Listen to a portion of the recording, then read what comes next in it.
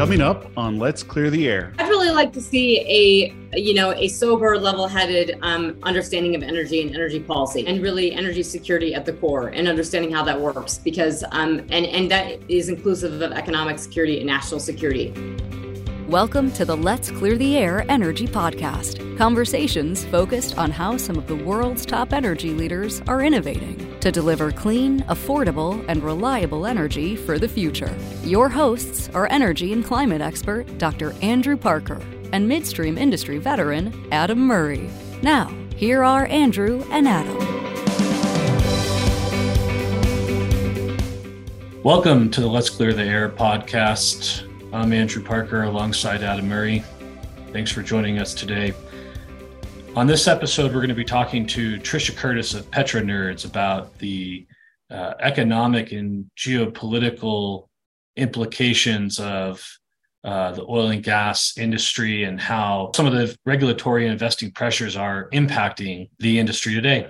Trisha is globally recognized for her knowledge in the U.S. oil and gas markets and often presents to many of the world's energy decision makers. She's also the host of a wildly popular podcast, PetroNerds, which I listen to myself. Hope we can live up to her high quality podcast here. Trisha, it's great to have you. Welcome to Let's Clear the Air. Oh, thank you so much for having me. I'm happy to be here. All right, Trisha, let's clear the air. You do a lot of social media engagement, and we asked Robert Bryce this question. I'm going to ask you the same thing. Twitter or LinkedIn? What's your preferred platform for getting your content out there for consumption? Really for me, I have a bone to pick with both on multiple occasions, but it's LinkedIn for a wider mass audience. I will say Twitter seems to have shifted recently, because you can post something and it might get 60 views, and before it might have got 800. So there's definitely some weird stuff going on with Twitter. I don't see nearly as much sort of activity or hear about it from like the EFT, the energy finance Twitter community. It just doesn't seem like there's as much stuff going on Twitter. You can still, I think somebody, a podcast guest of mine asked a question last week to me or a couple weeks ago on Daniel Seaver asked me about Twitter and how much information I get from it. And I say, it's actually not a bad resource if you're like searching things, but it's mainly to say, here's the headline, and then you go chase up the primary source. So I'd say right now, LinkedIn's better, and still it's very, it's interesting. I mean, you post a video or a piece of content and you can really tell short videos under 2 minutes really work really well. And then the, sort of bullet point content, so people can easily digest a ton of information very quickly. And that does seem to resonate with folks a lot. Totally agree. I think I like the fact that it's not anonymous with LinkedIn. Yeah.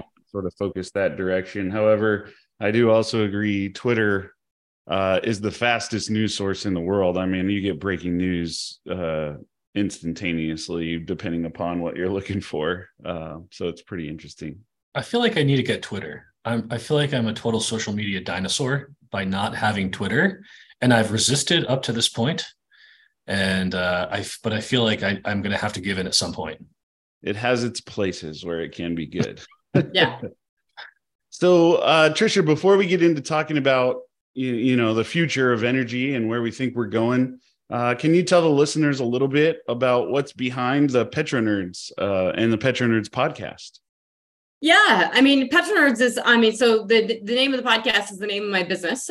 So my consulting and advising firm, I largely do, strategic risk analysis, but I specialize, as you mentioned, in everything from U.S. shale to China.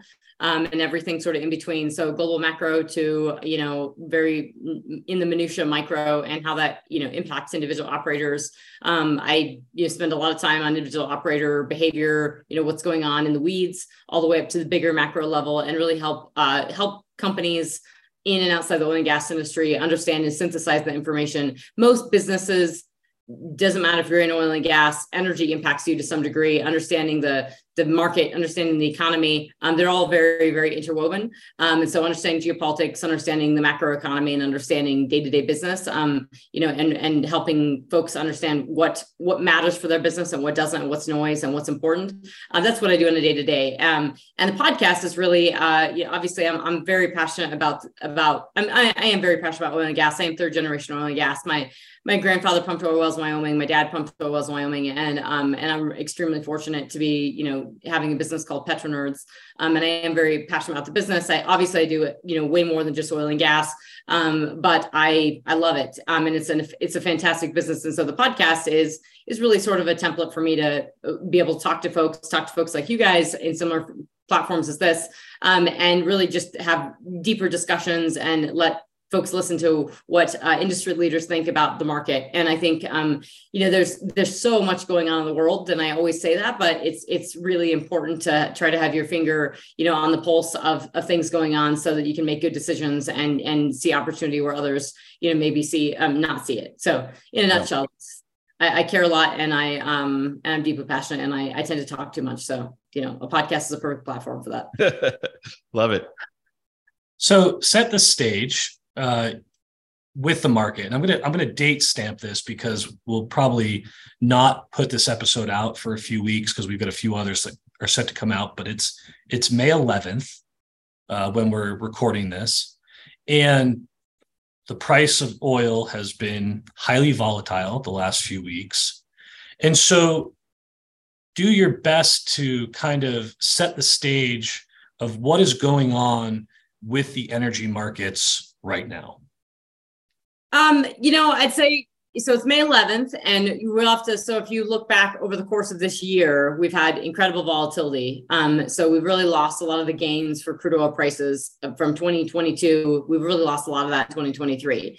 That was to be expected. If you've listened to the PetroNerds podcast, or I've had a lot of pushback on that, but all of last year was sort of calling for prices to come down, just because nothing in the global economy was sort of pushing this to go any higher. There's on the demand side. So we've seen those prices come off at the end of last year. We saw way too much overhype in trading at the beginning of the war in Ukraine. And then we slowly saw this come off as the global economy was hitting. And then this year has really been punctuated by the ongoing banking crisis that just keeps bubbling up and then calming down and bubbling up. And what everyone's sort of looking for is this big catalyst that's going to be like a Lehman Brothers moment that takes the market down, and we sort of solve all the problem. We have a big problem, we solve it, and the market corrects. And the problem is no crisis is like the one before, and we haven't had these one thing. So they keep trying to solve these crises. And the banking stuff has really had a pretty big impact on oil, because folks are trading it. And so I would say, and I tell folks this, that oil prices have been a better reflector of the actual economy in terms of how people are viewing what the economy is going to do, how people are viewing the market, than probably any single indicator out there, because people are trading it into the future, looking at the future. So oil prices are probably not really reflecting today's supply and demand perfectly. They never do, but because the contracted volumes for Brent and WTI are out of whack right now. But we have seen a narrowing of the spread between Brent and WTI. But when you go from 1 week seeing 69 and change to the next week seeing $73 back to 70, we've had these $5 swings are pretty big. And so in March, in St. Patrick's Day, you saw $69 or $68, and then we've recovered. We had the OPEC plus cuts. And then we just continue to see volatility since then, and prices have come off because obviously the OPEC plus cuts were, yes, the market probably overreacted a little to that. They said it's 2 million barrels a day of cuts. They're starting to implement some of those cuts now, but Russia's producing a lot of crude oil, and that there's ample crude oil on the market. And really, it's the global economy.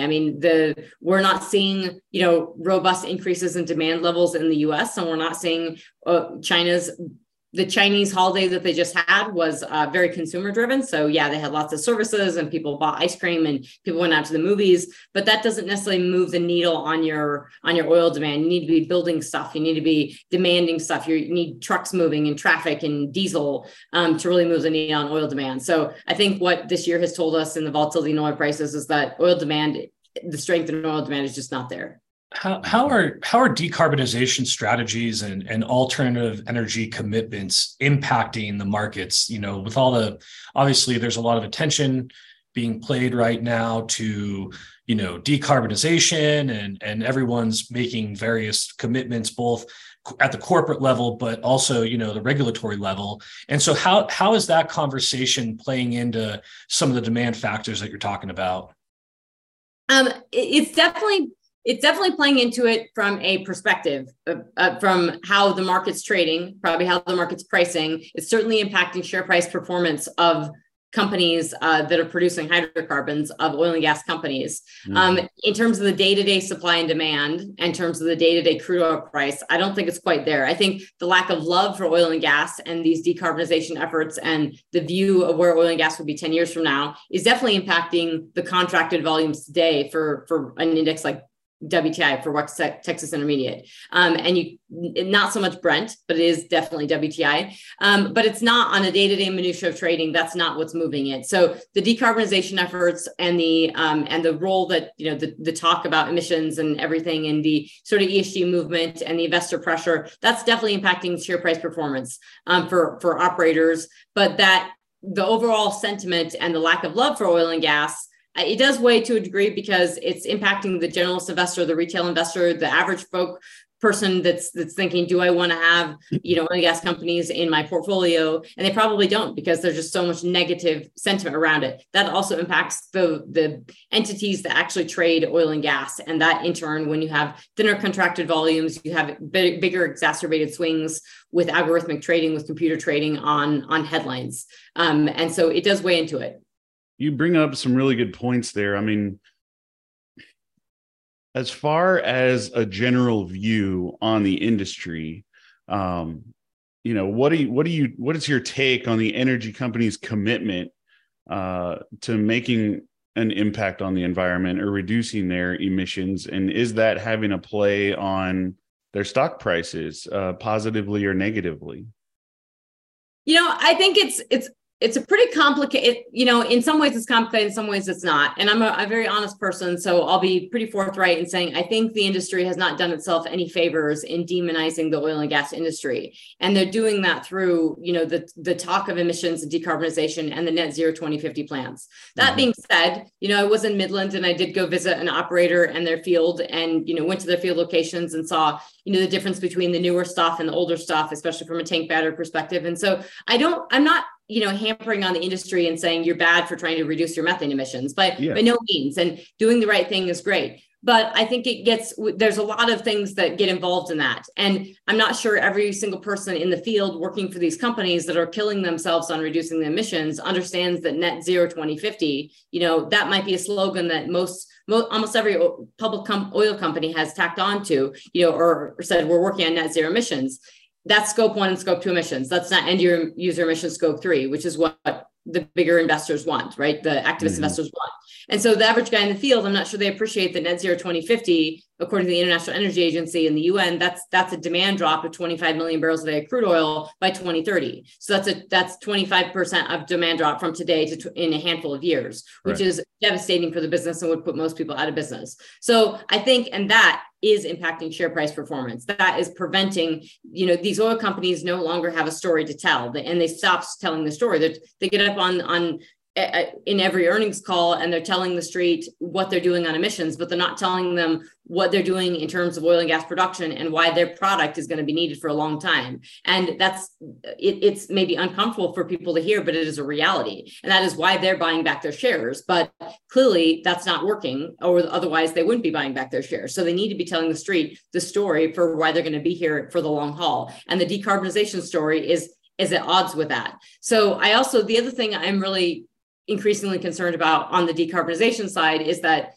all these reductions of methane reductions, it's pretty easy to do with new production, right? You have new tank batteries, everything's new. So it's not hard to reduce methane emissions upfront. However, the older production, they swapping out tank batteries and doing things, I think there's probably, from a technological perspective, I'm not sure we push the envelope all the way to say, what can we do with older stuff? Do we have to completely remove a tank battery? But that being said, is that there's costs to that. So what operators tend to look at that and just say, hey, we'll just shut in those wells. Well, we need to be very, very cautious about that, because if every operator decides to shut in a bunch of stripper well production, cumulatively, these numbers are going to add up. And, when you ask operators, and I've been increasingly doing this about everybody in the industry, there's a big groupthink in the industry that's very bullish on oil prices. That's bullish from a macro perspective, but there's not a lot of demand bulls to support that. So you can't be bullish on oil prices and then tell me you're shutting in oil and gas production because of methane emissions, because you just told me that you needed more oil and gas production because we're going to demand it later. So right. I think it's really important, and collectively, this can really add up. This can be a couple 100,000, this could be 1,000 barrels a day for one operator, 500 barrels a day for another operator. But collectively in the US, when we total up all these old production stripper wells account for a lot of production in the US, we could really start impacting energy security and production levels. And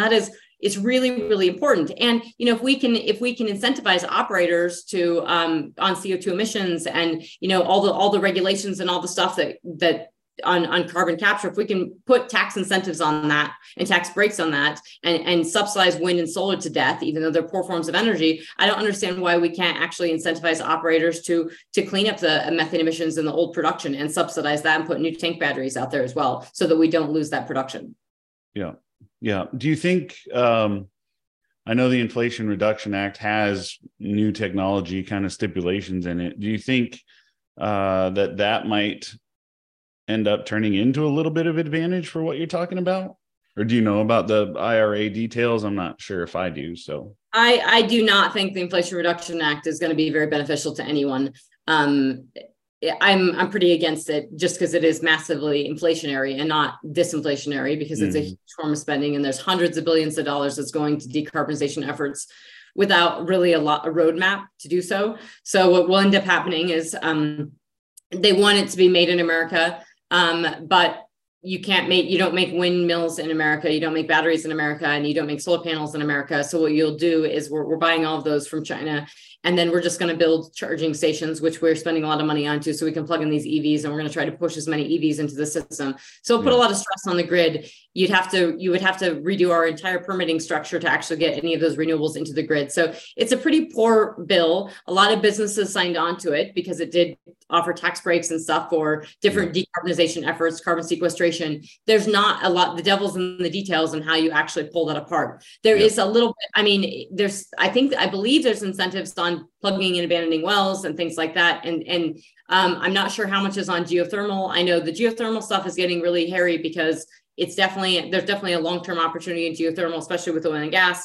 But there's a movement against geothermal now because it evolves in oil and gas, and people are against oil and gas. So they don't want geothermal to take off, because that would enable oil and gas operators to continue surviving and drilling complete. And so it's very similar to sort of like the anti-nuclear sort of movement. So the IRA is kind of a podcast in and of itself. I don't think, I truthfully do not think it's going to be nearly as beneficial as anyone thinks. I think it's going to be extremely harmful. And right now it is literally kind of, it is a piece of the hostage and hostilities that we're talking about with regards to the debt ceiling between the Senate and House, and we're really between McCarthy and Biden right now. The IRA is something that, if you listen to the talks in the last couple of days, that's something that gets brought up in terms of that being held hostage. So it's a huge chunk, hundreds of billions of dollars with the spending toward climate policies that without a clear roadmap, and it's going to be very, very messy. Trisha, we'll be back in one moment to continue this great conversation. This podcast is brought to you by Let's Clear the Air, a public education campaign of GPA Midstream Association and GPSA Midstream Suppliers. The midstream industry helps power the lives of 330 million Americans by working around the clock to provide reliable energy, counteract climate change, and strengthen our country's economy. Let's Clear the Air is about promoting a constructive dialogue on the future of energy. Learn more and join the conversation at letscleartheairnow.org. Now, back to Andrew and Adam. So Trisha, you've spent time in DC. You're probably fairly familiar with policymaking. What do you think the role should be of government in this conversation, right? Because like the regulatory piece is very muddled, and there's a lot of people have a lot of different interests and perspectives. And so I'm really curious what you think the role of government should be in this conversation, and how maybe the midstream industry should continue to be kind of at the table, and what we could do better to speak up and advocate for the industry? And I know it's a great question, and it is tricky, because I think we have a very unique, very, very unique climate in Washington right now, especially for oil and gas. And I think it's really, really important for the average person who is not in the oil and gas industry, who is against the oil and gas industry, to truly understand that we didn't have this sort of partisan politics in any previous administration with regards to being oil and gas. You could have certain views on politics and be pro oil and gas. It didn't matter what side of the aisle you were on. We don't really have that now. And so in Washington, you have a very hostile environment toward oil and gas. And that's why it gets really tricky when everyone says, well, we need a seat at the table, we need to be part of this. But there's nobody in Washington that's really, sort of trying to propel the folks. There are definitely industry advocates, but nobody within the administration trying to propel the industry, to enable the industry in any way, shape, or form. So I think, and there's no education. That most people within the administration have zero understanding of how hydrocarbons work. And I think that gets really tricky in terms of, entities saying, how do you advocate, and how do you get a seat at the table, and how do you get your words in? You can read the G7 communique on energy, and really, that's kind of case in point of how hard, those communication documents take years to produce. And that G7 communique on energy that's Japan, was a big part of that. Obviously, this took place in Japan. And we were a big part of this administration pushing back and not allowing, for really clear rhetoric to say we need to invest in natural gas. The fact that you can't even say clearly you have to invest in natural gas, that it said natural gas may be appropriate to invest in it, is ridiculous. And so we have a G7 documents coming out that's not clearly saying we need global investment in natural gas. That's pretty hard for the market to get aligned on that. So I think that's something that folks, for like GPA or API, and I say this for KOGA and others I think this industry has a history, and I'm third generation, so I understand it well. And I have lived and spent time in DC and worked for a nonprofit, is that this industry tends to, duck and cover on major issues. And then they don't, and then this is the one issue on the energy transition where they're just leaning in and thinking that this is going to be their savior, and it's not. And we can see that both in share price performance, but actually in the love from the administration, which is zero, that it's not helping. So I think the big thing on the stuff that came out from the EPA, it's a really damning, if any of that was to pass, it's extremely damning, because those are really stringent standards on vehicles, basically for the intention of forcing electric vehicles into the system. And as I said before, we don't have the grid for everybody to charge their electric vehicles now. It would fall apart. So, but it would also bankrupt the refining sector, and that would hurt the entire global economy. That would hurt our economy, everything, and it would really distort oil and gas prices. And so that's a mess. And so there's huge consequences when you try to force something in. And that's the problem, is that when you force something and you don't have engineers and economists and folks who know what they're doing to actually make these policies, to policymakers. These are not PhDs. They're not experts in anything. These are just folks who care about, about their base and getting elected. And so they're putting a lot of crap through, and the EPA stuff has pushed it really far. So that one has huge implications in terms of the auto side, in terms of forcing basically the industry, I don't say the oil and gas industry, but forcing the industrial complex in the US to move away from for vehicles that use oil, the vehicles that use gasoline and diesel. And that's a really big problem in terms of the actual, implementing that in terms of the actual grid structure. So, my advice to entities like, GPA and API, and I know folks in DC have, oil and gas industry entities and advocacy groups have struggled with this. I always come back to it, but I do think education is really key. So I think people need to understand what they're talking about and be really armed to the teeth with facts in terms of, what are we talking about? What does this matter? And really understanding, what are you trying to accomplish? Because what we tend to see right now is everyone in the industry leaned in really hard on this energy transition stuff and didn't quite understand what that even was. And I don't think a lot of folks still do, of what that means. And then trying to understand, are we trying to reduce methane emissions? And that makes sense, because a lot of folks are actually, you make money by reducing those emissions because you're capturing this gas.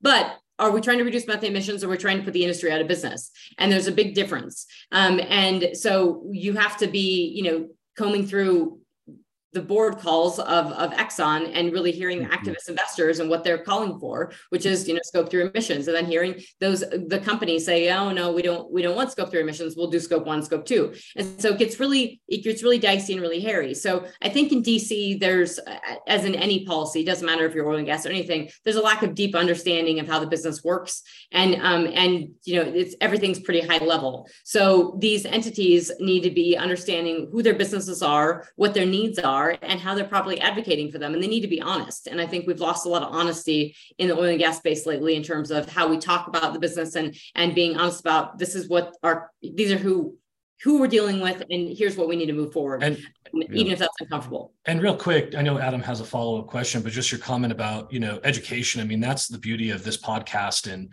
the GPA's leadership, right? The Let's Clear the Air campaign, let's clear the air now.org. For folks who are listening that haven't visited the website is really a purpose-built, targeted effort to provide that content to people, not just within the industry, but beyond the industry, to say, address misconceptions, highlight everything that's being done, and trying to increase that educational awareness that you were just saying, which is why this podcast was born, again, out of creating content, creating media, creating education for folks, and trying to advocate and educate for that better energy future from the industry perspective. Sorry, Adam, I know you want to jump in there. No, you're good. There's a lot to unwrap there. So my question is, what specific outcomes do you hope to see regarding investments and policy in both new energy sources, but also, within oil and gas? It's a tightrope we're walking, right? But what would you like to see as far as outcome or path forward kind of stuff? Well, so I'd really like to see a sober, level-headed understanding of energy and energy policy from the ground level up. So, and really energy security at the core and understanding how that works, because and that is inclusive of economic security and national security, and understanding that the U.S. is the largest producer of oil and gas in the world by a huge margin. And so that means that there's massive geopolitical leverage there. And so if the goal is to decarbonize, then the world and ourselves, and CO2 emissions do not have borders, then you would actually try to push as much U.S. natural gas into the global economy as possible to decarbonize and reduce coal consumption in Asia. So there has to be a level-headed understanding of how what we're trying to accomplish. And I don't think we have any of that. I don't think the policies on CO2 emissions are accomplishing anything. And really, the oil and gas sector does have to be cognizant of how much they're actually on the upstream on scope 1 and scope 2 emissions. What's the total emissions? If everyone reduced their emissions to zero, how much are they actually contributing to the global CO2 emissions? Because it's a drop in the damn bucket compared to what is going on within Asia, specifically China. Well, so I think it's a huge understanding. And that's where I think it's not that I want to see the industry ducking, covering, and saying, oh, this isn't a big deal. It's that other people work really, really hard on all the green policies and climate change and everything, but nobody is working on energy security and understanding that we have to be producing oil and gas. And so you want to be enabling countries that have rule of law, like the US, like Canada, like Norway, like the UK, to do this. And we've sort of lost Europe in all of this. And we also have the backdrop of an ongoing war and geopolitical crises and a looming war within the Taiwan Straits. And this is becoming, energy is critical to all of this. And it's not just energy and producing oil and gas, it's powering it's having power through your power lines and having dependable energy resources. So I would like to see the oil and gas industry I would like to see policymakers have a more sober understanding that no energy is free, whether it's nuclear, whether it's wind, whether it's solar. No energy is free. It requires energy to make it, and there's a cost to that. And I would like the industry to have a better understanding of how they actually make their money. And talking about is that they make their money from producing oil and gas. So we need to stop demonizing oil and gas production. Mm-hmm. Do you think the global situations are even considered at a national level? I mean, we talk about the emissions from China. We talk about the emissions from a growing India. We talk about, the war and things that are going on. I mean, yet we continually, discuss less energy for the United States. What are you hearing in your circles? That is anyone thinking globally? So they're not. I mean, that's why I think, I'm along with Chris Wright on this, is that it's really not about CO2 emissions, because if it was, then we'd be trying to lower CO2 emissions, and we're clearly not. So, it's not appropriate for Colorado to kill themselves on CO2 emissions and put people out of business and reduce coal-fired power generation and reduce energy security when Colorado is 0.3% of global CO2 emissions. It's not appropriate for the US to murder their economy and reduce our energy security, our economic security, our national security when the emissions continue to rise out of China.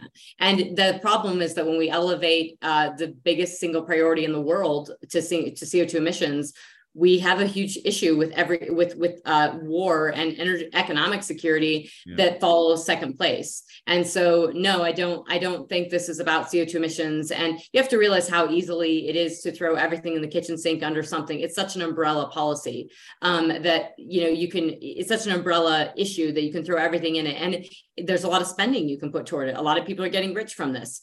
A lot of businesses are getting rich. And it's an everything policy. You can put a ton of spending and you can put a lot of stuff behind it. And it just doesn't have a lot of teeth, because it isn't realistic in terms of energy is energy density. It's BTU content. And, that's why propane, when we turn that fire on, when we're sitting outside and having a beer at a restaurant, we feel that heat and it's awesome because it's energy dense. And we sit outside in the sun on a hot day and we get that. We don't necessarily get that. I mean, that conversion factor is huge. And this is not about, if this was about energy, and CO2 emissions, we would be having if this was about reducing CO2 emissions, we would be actively reducing CO2 emissions, including carbon capture. And we don't see carbon capture nearly as much in the conversations, because that carbon capture, as Al Gore said a couple of years ago, carbon capture allows those guys to keep poking holes in the ground and keep drilling.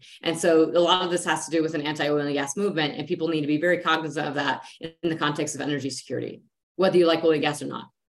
Well, there's so much to unwrap here. I want to encourage everyone to go to PetroNerds, look up Trisha Curtis. All of her podcasts are online. Trisha is active on LinkedIn.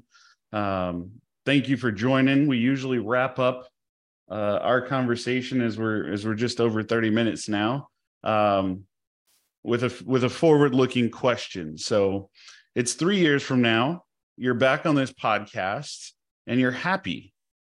What has changed in the energy world that has put a smile on your face? That's a great question. And a little bit, I feel bad because I feel like people think I'm not happy. I'm a happy person in general.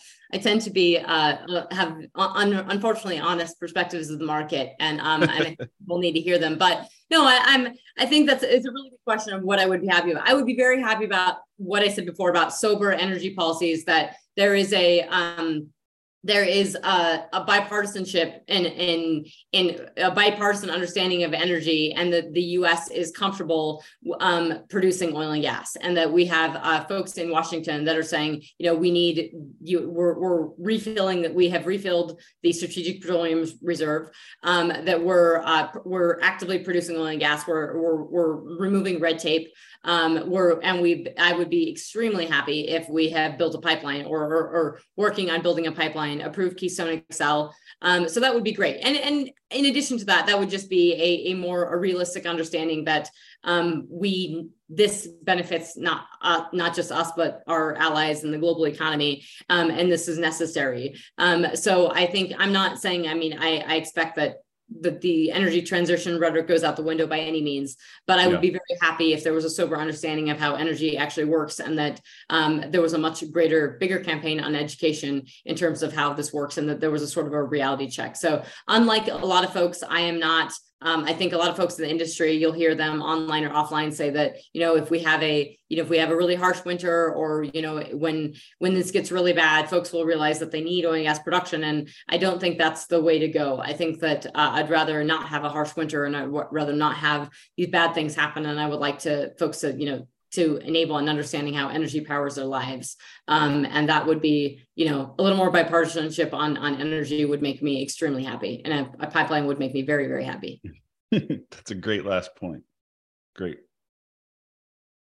we've been so fortunate to kick this podcast off with some pretty phenomenal thinkers, and getting to have you on, Trisha, has been awesome. And I think our listeners are going to appreciate everything that you've had to say, right? And I know for me, the first time I met you a few months ago, the open honesty on some of these topics was refreshing, right? And so appreciate your honesty here and your viewpoint on the topic. And I have a feeling we'll probably have you back on before 3 years.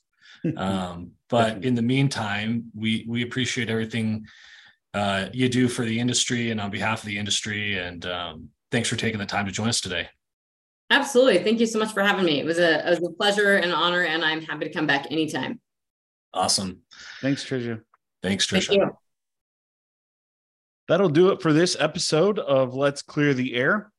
Andrew, anything that you take away from our conversation with Trisha? Yeah, a whole bunch. She's full of a ton of great statistics and knowledge. One of the things that she mentioned, and look, it's hard to talk about this without getting political, right? Because there are geopolitical implications when it comes to, the energy transition conversation and what it all means for the country. And she talks a lot about,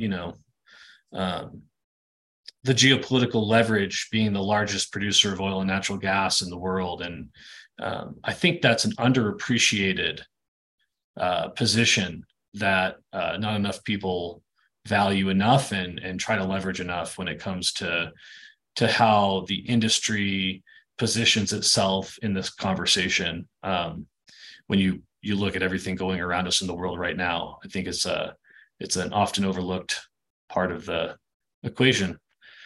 Adam, what about you? Yeah, I mean, I can't wait to go back and listen to this podcast myself. We covered a lot in a short period of time, and just a wealth of knowledge is all I have to say. I mean, I hope everyone at least takes a few nuggets out of this conversation and continues on their path to enlightenment in the energy industry. And thanks for listening. We'll see you next time. Thank you for listening to the Let's Clear the Air Energy Podcast with Adam Murray and Dr. Andrew Parker. If you like what you have heard, subscribe and rate us on your favorite podcast app. You can email us with questions or comments to letscleartheairenergypodcast@gmail.com.